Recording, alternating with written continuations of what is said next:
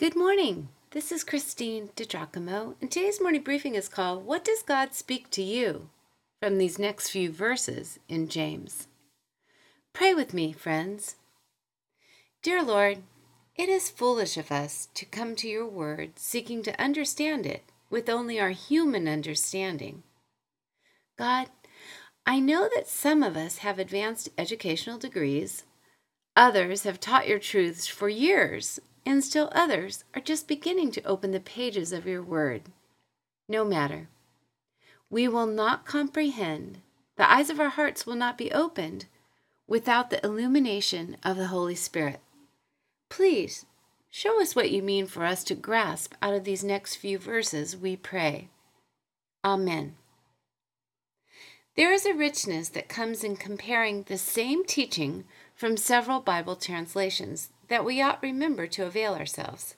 So today, I invite you to listen to James chapter 4, verses 13 through 16, 3 times, and ask yourself, what is God speaking to me from these verses? What is the message here? Ready? Now listen, you who say, today or tomorrow we will go to this or that city, spend a year there, carry on business, and make money. Why, you do not even know what will happen tomorrow. What is your life?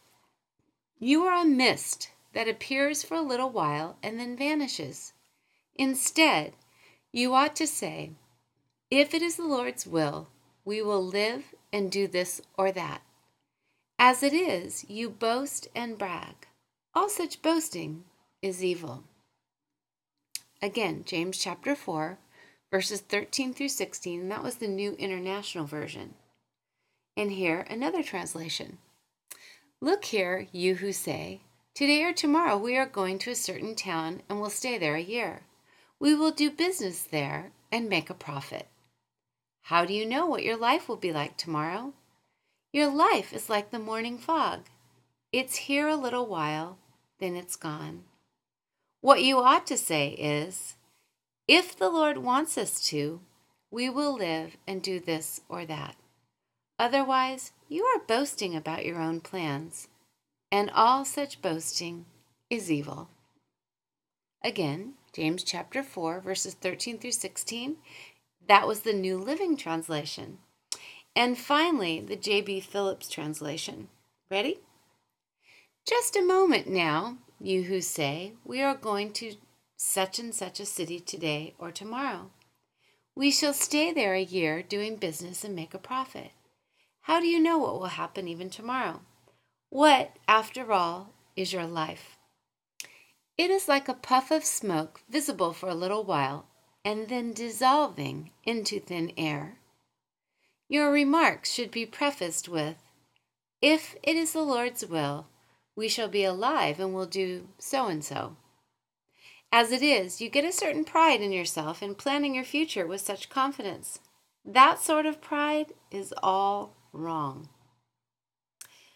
Well, I invite you to consider what God would have you to understand from these 3 glimpses of the same set of verses. And then, from whatever way you receive this, obviously through email, hit reply and give me your responses. What are your insights? What has God spoken to you about what this passage means to you? What's the warning? What's the teaching here? It's really very interesting. There's a lot. If you'd like to look back and read the verses, you can go to pastorwoman.com, click on Real Life Bible Teaching, Morning Briefings, and again the title is, What Does God Speak to You from these verses?